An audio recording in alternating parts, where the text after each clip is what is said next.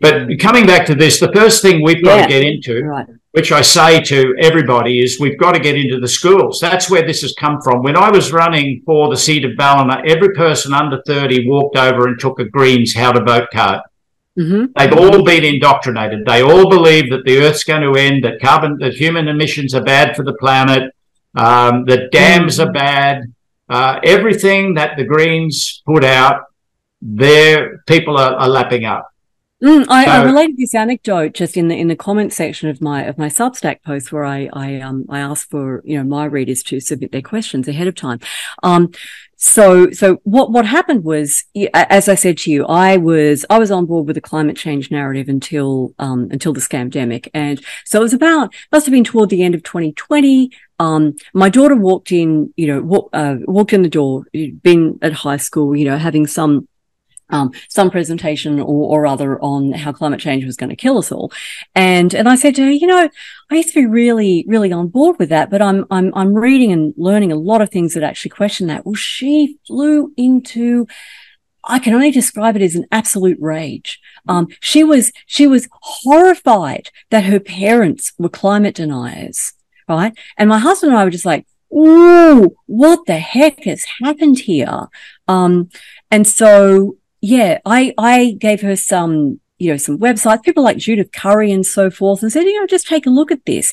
And she just went straight to the usual, fact checker websites and said, oh, this has been debunked. I'm like, whoa, we've got real problems here. Now, fast forward 3 years and she thinks the whole thing's bollocks. But what happened was she finished high school. So she wasn't being propagandized every day in the classroom. And she started looking things up for herself and discovering, oh yeah, this whole climate narrative that I've been sold at school, there's a lot of holes in this. So yes, I agree. Schools are such a major problem. And I would argue with you here. They're not teaching bad science. They're teaching something like anti-science to these poor, impressionable kids who quite frankly have not been equipped at all with critical thinking skills. That's just not a thing in our schools. Yeah. So we need to focus on the schools. And by the way, in the schools, they're being taught that the early settlers of Australia massacred all of the Aborigines. That is so far from the truth, it's not funny.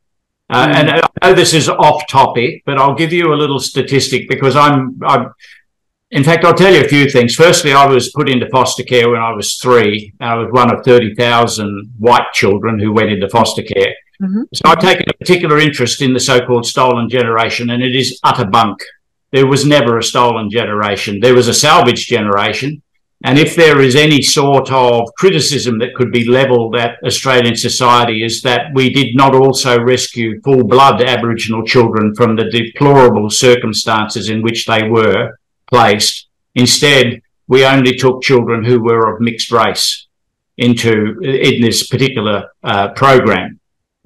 So it was very, when we say deplorable circumstances, again, sorry, better make the answer to this fairly brief. Because you can actually go and get the files if they will release them. Every state was responsible for Aboriginal affairs. So this so-called program was being done by every state. And in some ways different. But the first thing is that no child was ever taken out of its environment without first having a magisterial hearing, e.g. in front of a magistrate, right? You had to actually go and plead a case to say, look, this child is in these circumstances, and if we don't remove this child from this situation, this child will likely die.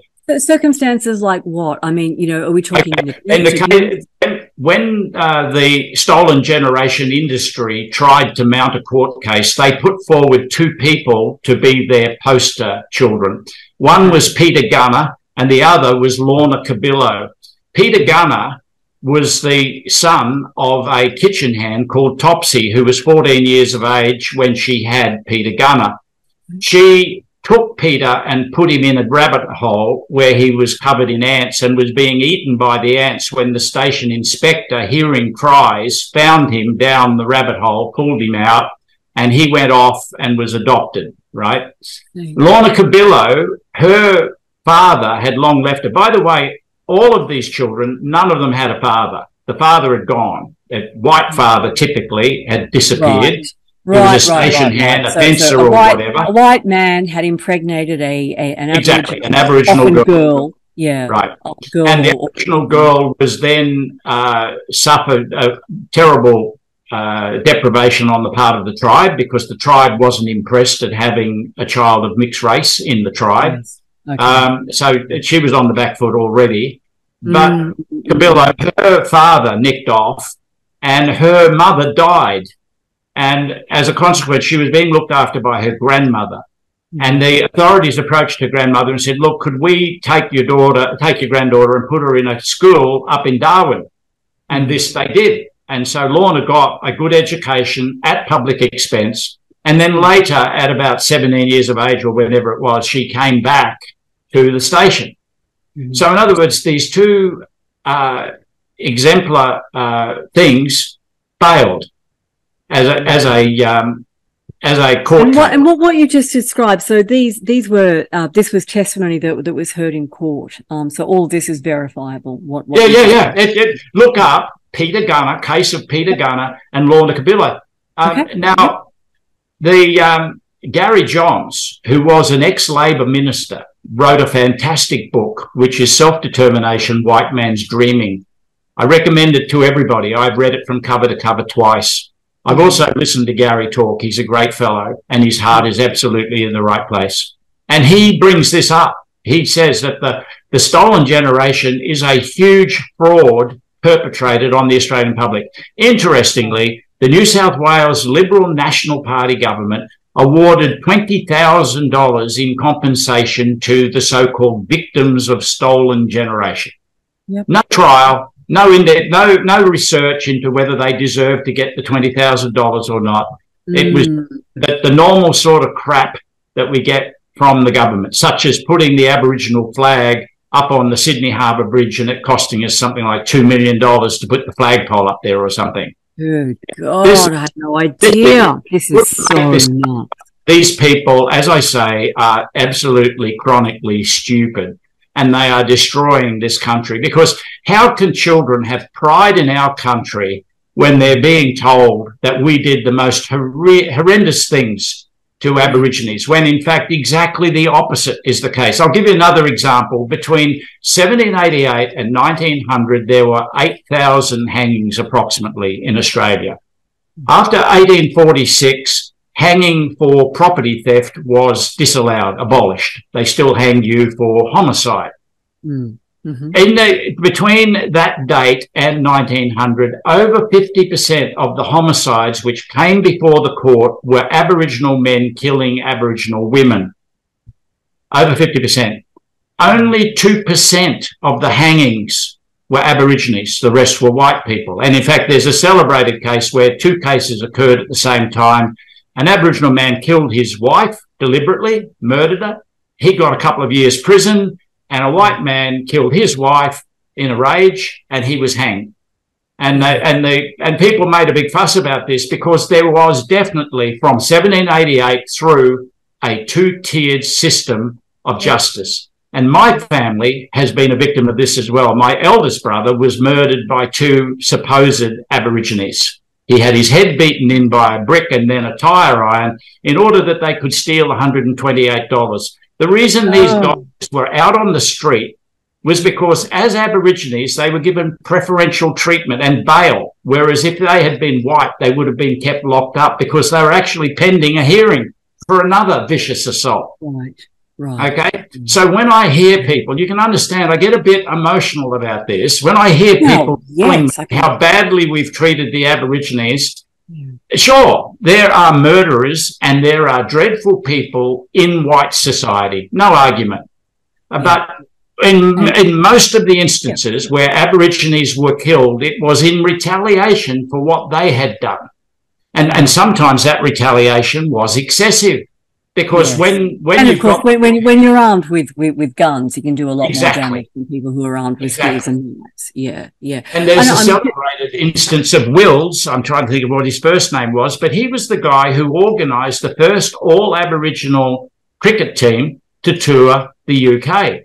Well, a couple of months before he did this, his brother and about 22 other settlers were butchered in Queensland, I think out from Rockhampton, by a tribe of Aborigines. For no reason, they descended upon them and killed all of them. Now, when the settlers heard about this, they went and killed about 30 Aboriginal males. Mm-hmm. And that's understandable, because it certainly wasn't one or two Aborigines that turned up to kill the 22 settlers. Right. And it happened that Wills just escaped that because he was sent down to Brisbane to get stores or something. So he wasn't there when the Aboriginal tribe turned up and butchered these people.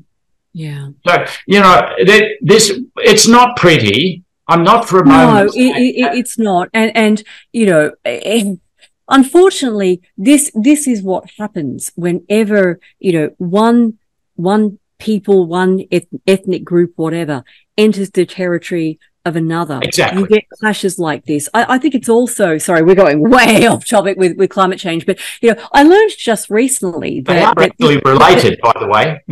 This is all related into a collage. The climate change... Yeah, I do agree with that. You know, just recently I learned that there's very strong evidence that there are actually three rather distinct genealogies, let's just say, of Aboriginal people. We actually had pygmies. I never knew that. So there are actually pygmy people who were described as right. Negroid. And then there were two sort of distinct, like very, very genetically different peoples who came down from Southeast Asia and populated this country. And so these occurred in three successive waves. And of course, what happened was when the second wave came in, they, you know, murdered or otherwise displaced. You know, what usually happens, of course, is the incoming people who are technologically superior. They murder the men, and then they kidnap the women, and then they start intermingling, right? That's right. So there is nothing kind of, you know, unique about the Aboriginal people. They engaged in that kind of displacement of other lineage groups as well, and that's not to justify, you know, colonialism. There are many horrific acts that took place because of colonialism and the attitude of you know, white superiority that drove colonialism. Like, I'm not denying any of that. I'm just saying, like, this is a sad feature of humans. We're pretty awful apes, really. You know, we're far more like chimpanzees than bonobos. You know, the bonobos sit around, you know, having sex with everyone. Male, you know, male chimps male bonobos having sex with other males, females having sex with other females, males, females, like whatever, right? So they make love, not war. Chimps are very warlike, and we are sadly much more like chimps than we are like bonobos. So, you know, humans, we've done a lot of things that are really pretty bloody awful. And we continue to do them. Again, you know, have a look at what's happening in the Middle East right now. Anyway, my point is, some terrible things were done by white settlers to Aboriginal people. Some terrible things were done by Aboriginal people to white people. Some terrible things were done by Aboriginal people to other Aboriginal people. As you pointed out. I have to tell you that it was like, we're talking like a factor of 10.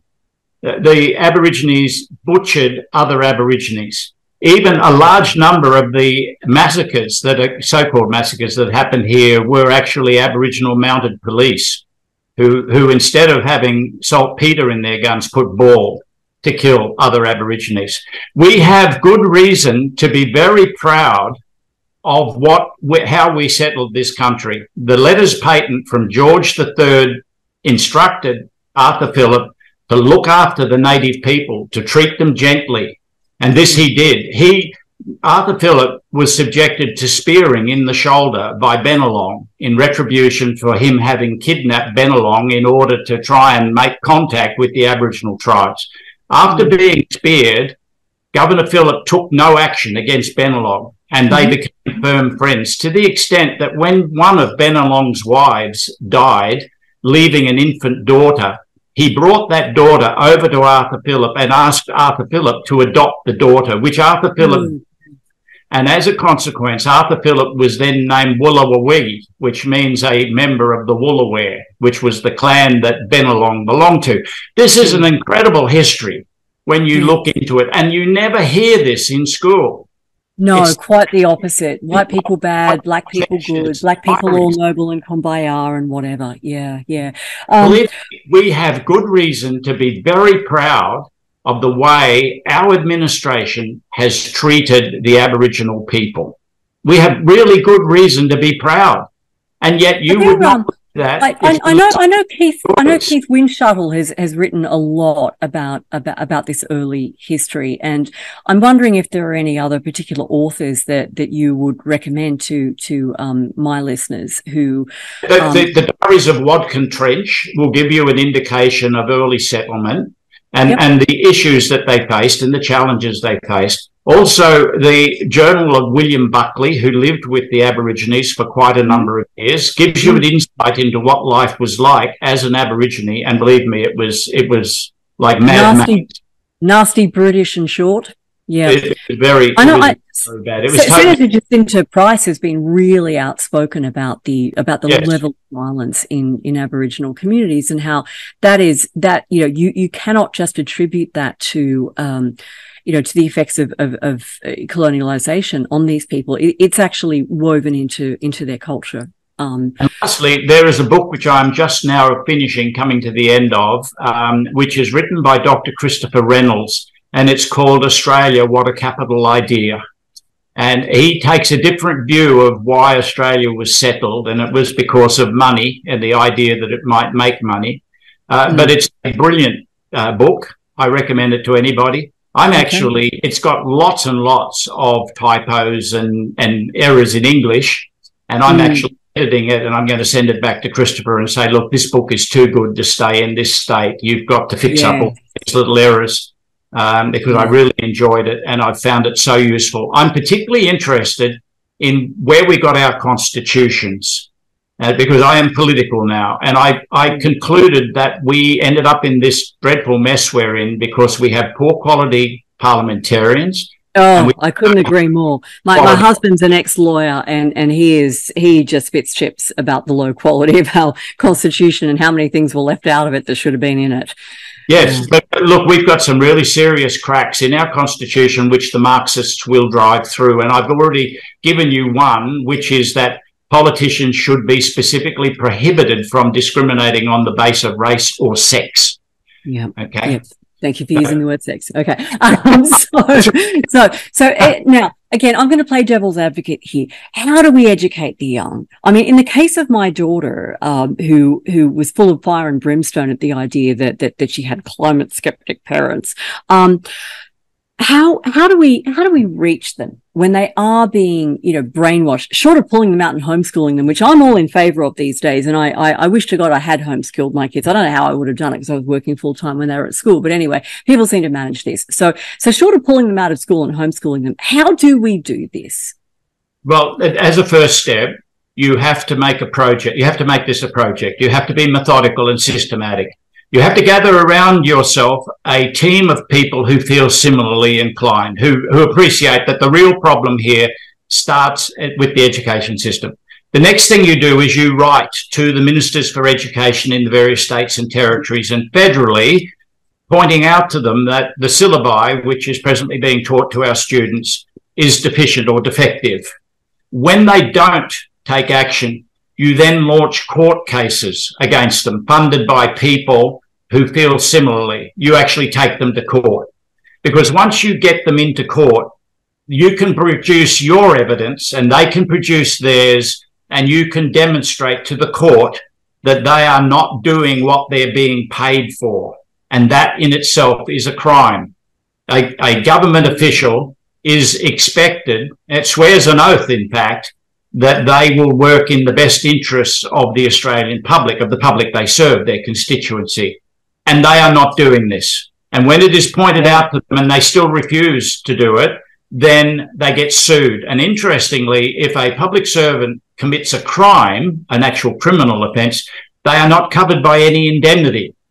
If they do something that's wrong. Do you have in the courts, though? I mean, we saw a lot of cases brought during the scamdemic, and almost to a man and woman, the judiciary just punished it. They just said, well, we believe the government experts. And the government experts get up and they just spout absolute nonsense. None of it's referenced. You're working in a different sphere. You see, the people who preside in a court are all arts graduates. It's arts and law. And if you're going to be talking about history, that is their bailiwick. Whereas if you're talking about virology and such like, epidemiology, they immediately put up defensive barriers. You think this one's winnable because of the subject matter? Also, you see, I've actually had some success in that when I find somebody who actually pushes back, I say, look, have you got children? Yes. I say, well, don't you want your children to have a prosperous future? Because what's being taught now is destroying their future. I'd ask you to go away and think about what I'm saying. This is what I'm doing is actually in your interest. If you can construct it that way, if you can convince the person who is presently in the negative, hey, this is in my interest, in the interest of my children, my grandchildren and their successors, then you've got a good chance of converting them.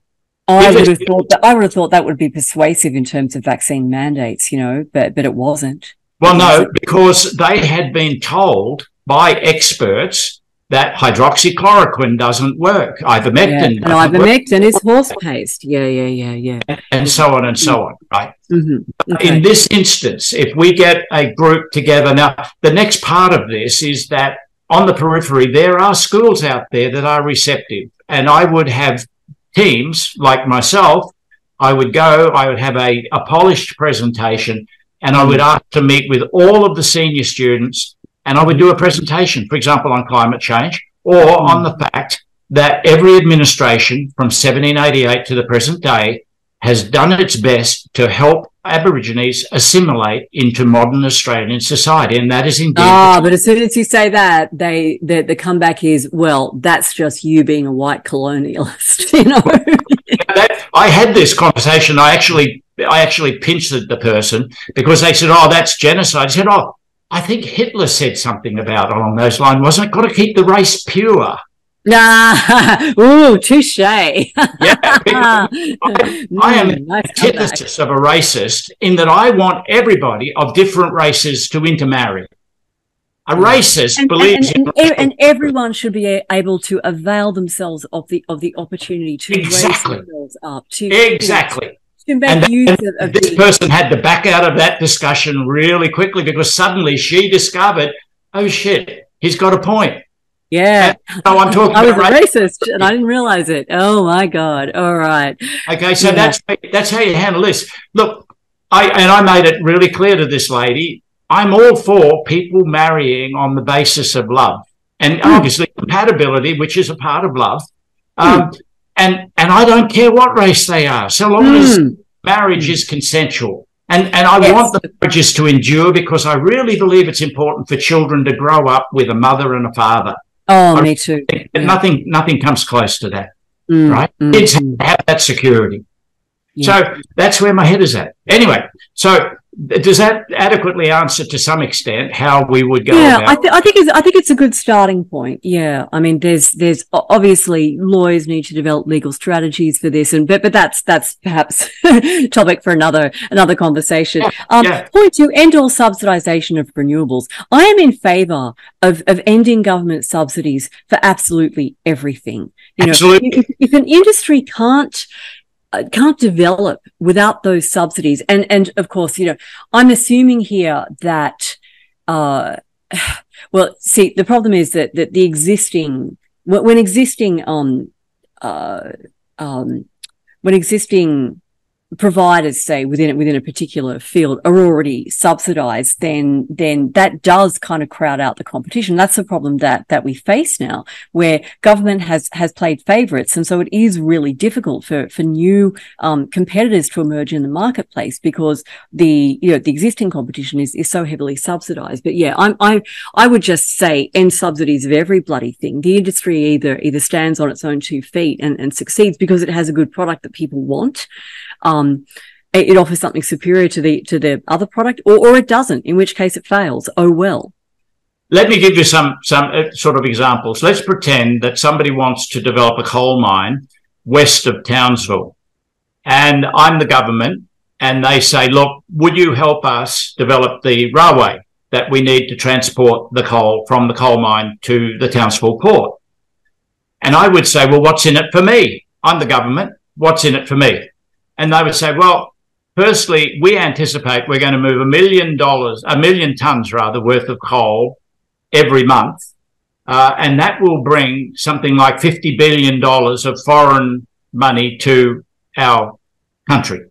I said, you're getting warm. You say, and as well as that, we're going to employ 20,000 people, and we will be paying them an average wage of $100,000 a year, and you will have a tax take of $20,000 coming, which you would otherwise not have. So I sit down and I go, and let me think about this for a moment. 20,000 multiplied by, holy mackerel, that's $400 million of taxation. Where do I sign? And let me get this right for a moment. You're saying I have to spend $20 million to build a railway and I get $400 million back in tax revenue? Why are we delaying? Now what the Greens do is they say, oh, you've subsidised the coal industry by helping them build a railway. I'm saying, no, I'm a businessman. I'm doing this for the benefit of the Australian people. I've just employed 20,000 people. I'm now taxed at $20,000 a year, and I'm earning $50 billion in foreign revenue that's going to be coming into this country. I think that's not a bloody subsidy. No, I take your point. Okay. That's an investment. That's an investment by government into productive industry. I'm going to make it a dual railway. So then I can establish villages and so forth, and we can actually move product up and down the railway besides the coal wagons and service the local graziers and so forth and disperse our population into everybody else benefits. Yeah, and we decentralise, which is something that has been spoken about in this country for so long, and it's never happened. All right, so ending all subsidisation of renewables, I am for that. We talked about the nuclear research. Any other industry, unless there's going to be a payback, you've got to have a good payback. Yep. Okay. Yep. And that doesn't mean importing Chinese-made solar panels into this country. There's no payback. Yep. No payback. Take all statutory action to allow nuclear research and the nuclear industry in all its forms to flourish in this country. And that brings me back to my chief scientist from the Ukraine. He was right on the money. He opened my eyes. I'd never thought about the idea of renting nuclear rods. But if you rent nuclear rods to our neighbours, if they don't bring the nuclear rod back, then they don't get any more uranium. End of story. Because we create yellow cake, it goes offshore and it ends up in a nuclear bomb. We've got no control of it. We've got no control over it. End up in a nuclear bomb, then other uranium, which they would have otherwise used for nuclear energy, now ends up in a nuclear bomb. And this final point, to co-locate modular nuclear reactors at existing coal-fired power stations, the point there is that you don't have to build any more transmission lines, right? You don't have to put in... Look, I actually built a 0.5 megawatt pump station on North Stradbroke Island for Consolidated Rutile, and I was responsible for all of the transformers up in the transformer farm and et cetera, for all of the electrical reticulation.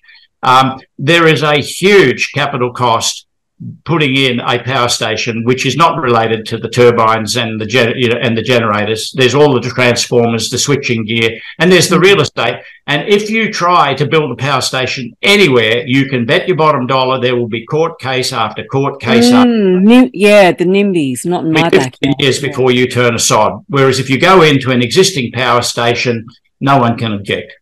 And modular nuclear reactors can be transported in on semi-trailers. They are perfectly safe, and at the end of their life, they can be removed and disposed of in a fashion which is environmentally safe. There is no problem with disposing of nuclear waste in this day and age. None at all. My understanding of this is that waste can be reprocessed and then basically back into the reactor. Yeah. I had a discussion with the head of nuclear energy in India, and that was really he was totally open with me. And they're doing exactly what you say. They bombard nuclear waste with high energy particles to create actinides which are useful for medical science. They can encase it and drop it down a well. They can store it in water, et cetera, et cetera. There is no problem with nuclear waste, none at all. Yeah. Wow.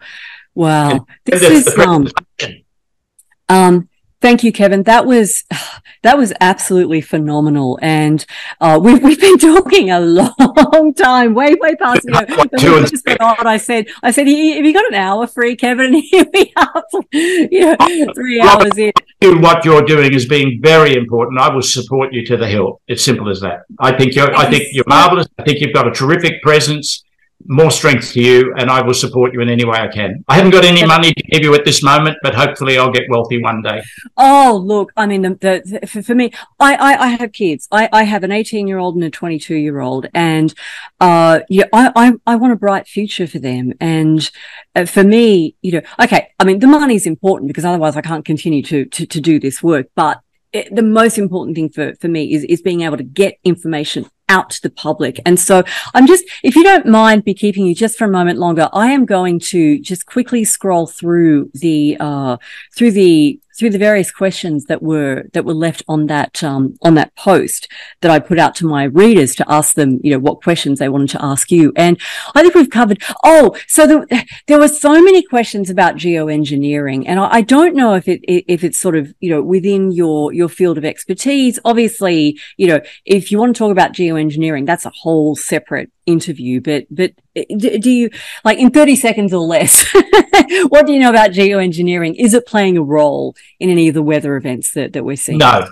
And I can say that categorically. I have studied, salting of clouds using iodine crystals. Definitely when you salt clouds, you cause nucleation, and therefore you increase the probability of rainfall. You have to actually have the moisture in the air beforehand. You can't magically create it. Next, the idea that our airliners have got substances in the fuel which cause such nucleation is it's not possible. And I tell you why. I told you before that I was the head of maintenance support for the Civil Aviation Authority. There are such stringent checks on fuel that goes into aeroplanes. You would be mind-boggled, the complexity of getting fuel into a plane, because there are fungi, there's water, there are all manner of contaminants which get into the fuel, which could cause an aircraft to become undone. And in Australia, we have a truly excellent safety record, and that is because the people who are managing our fuel that goes into our aircraft are of the highest order. Mistakes do happen, but the probability of a mistake happening in Australia is really, really slim. So what I'm saying to you is that there would be so many people involved in the contamination of the fuel to do the, aerial spraying, if you're using commercial airliners, that one of them would talk, one of them would blow the whistle. Right? Yeah, I don't know. I mean, I'm sure there are some people in my audience who are thinking, okay, but then explain the Manhattan Project. All these people involved in building a nuclear bomb. Surely one of them wouldn't talk, but they didn't. Yeah. Is it possible? Is it possible that there are people who are involved in this who don't really know what they're doing? I mean, again, I'm being devil's advocate here. I'm trying to anticipate my audience's questions. You mentioned the Manhattan Project. It leaked. They did talk. There were secrets passed to both the Nazis and to the Japanese and to the Soviets, particularly the Soviets. Yeah. But it's hardly surprising, considering how wealthy American industrialists and the money power in the City of London was actually backing Hitler.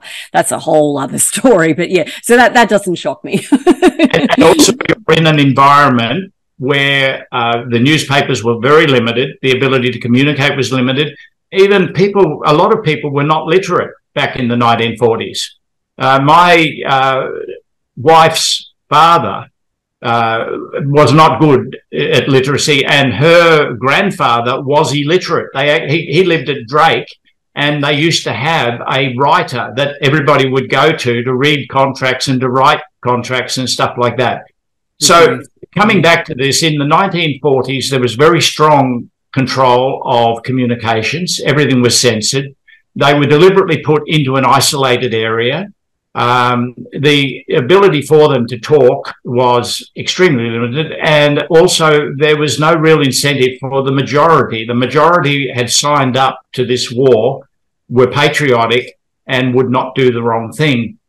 Now, here you're talking about an aircraft refueler who gets paid an hourly wage and so forth, goes home to his family, knows what the consequences are, potential consequences of fuel contamination are, and would never allow it to happen, not on their watch, because they would be liable as well, not to mention that, you'd have a plane going down. But that doesn't stop the RAF from doing it. You could use military aircraft. But once again, I must say, living in a rural area, I see some very, very strange things that ain't clouds across the and I can show you really strange cloud formations. And I've actually taken the time to sort of lie on my back, watching a jetliner go over, and then seeing the pattern that arises from their jet trail, the vapor trail. And they are really, really quite beautiful, but you wouldn't have guessed them. Some of them, they break up like dotted lines. Other ones swirl and turn into, helicals. It just depends on what the wind is doing up there. Gotcha. What you're saying is that these are contrails, not chemtrails, essentially. Yeah, they're basically water vapor from the jet. Now, listen, there's another thing which is very interesting, and that is as a jet comes down to Earth, the speed at which it is flying around the Earth slows down. The mass of water that is released at a particular altitude is spinning around the Earth at a different rate to when they're closer to the Earth, because the Earth is rotating. And it depends where they're coming down, of course. But that too changes. You get all sorts of. It's like a kaleidoscope. Again, we're looking at multiple variables that might affect. How that I'm not saying that there weren't, for example, projects in Vietnam where they deliberately salted clouds in order to cause a quagmire so as to slow down, attacking forces and things like that. No argument. It can be done. It has been done. No doubt it'll be done in the future. But, you're basically limited to the scale. This is a huge Earth we're on. And the chances of you being able to do that are low. But I am worried by when Bill Gates starts talking about doing geoengineering in the upper space using injecting various compounds into the atmosphere. Doing it deliberately, putting aerosols in there, because what he'll do is cool the Earth down to a point where it'll be unacceptable. Yeah, where life can't survive. Okay, just scrolling through the questions. I think we have pretty much covered, let's see. I really do think that we've covered everything in those questions. We talked about the Arctic ice. All right. Anyway. So obviously I'll be putting this interview out once I edit it, and then no doubt there will be other questions that pop up. So I hope that you'd be willing to come back on again and just answer any questions that come in. Once again, I want to thank you so much for being incredibly generous with your time. We've gone kind of Joe Rogan length here, haven't we? So I hope this was interesting and valuable for my listeners and viewers, and if it was interesting and valuable for you, the best thing that you can do is pass it around to other people. Kevin put a lot of work into that presentation. By the way, Kevin, we spoke about this before we hit the record button, but you're happy for me to put that presentation up where people can download it and look through the slides for themselves? Absolutely. All right. Yep. Yeah. So this is all Creative Commons. I'll give you the link to where it is. And then you can do with it as you wish. It's yours. Right. So I'll put the link to this in the Substack where I'll be putting out this video. And these are now your resources, everyone. So share them around. Sit your kids down when they come home from school, like my daughter did, all full of climate apocalypse stuff. Sit them down to watch this, or send them off to actually investigate these issues for themselves. We are in a time in human history where our institutions that we have relied upon to keep things going, they just can no longer be trusted. And this is very discombobulating because we, ordinary people now have to put a lot more energy into figuring things out for themselves. And that includes, interrogating a lot of different data sources and deciding, what is actually, reliable data, what can be trusted. And I'm never going to say, oh, trust me, whatever comes out of my mouth, you should believe, because, I, like everyone else, I'm limited, I'm fallible, but I do, those of you who subscribe to my Substack, you'll know that I heavily, there are a zillion links in all of my articles. I reference everything that I say, and I urge you to click on those links and actually go to the original source material and verify that what I've said is actually congruent with the original source. And by the way, if anyone that you're reading or listening to or whatever doesn't do that, if they don't provide the source material, my question would be, why the hell are you taking them seriously? That's not responsible. Everyone should be providing the sources from which they got information so that other people can actually check that out. So, okay, Kevin, once again, thank you so much for your time. I have the links to your website as well. I'll pop them in the poster that will accompany this video. Is there any final words of wisdom that you have, or any advice that you'd like to give to people who have made it thus far? I think you've covered it all, Robin, you've given very good advice. And I have to repeat, I'm very pleased to be on your show, and thank you very much for this opportunity. It's been an absolute pleasure. All right, Kevin, I hope we will be speaking again quite soon to pick up on some of the threads that we just pulled and then had to drop. So we weren't doing this for 12 hours rather than 3. Okay.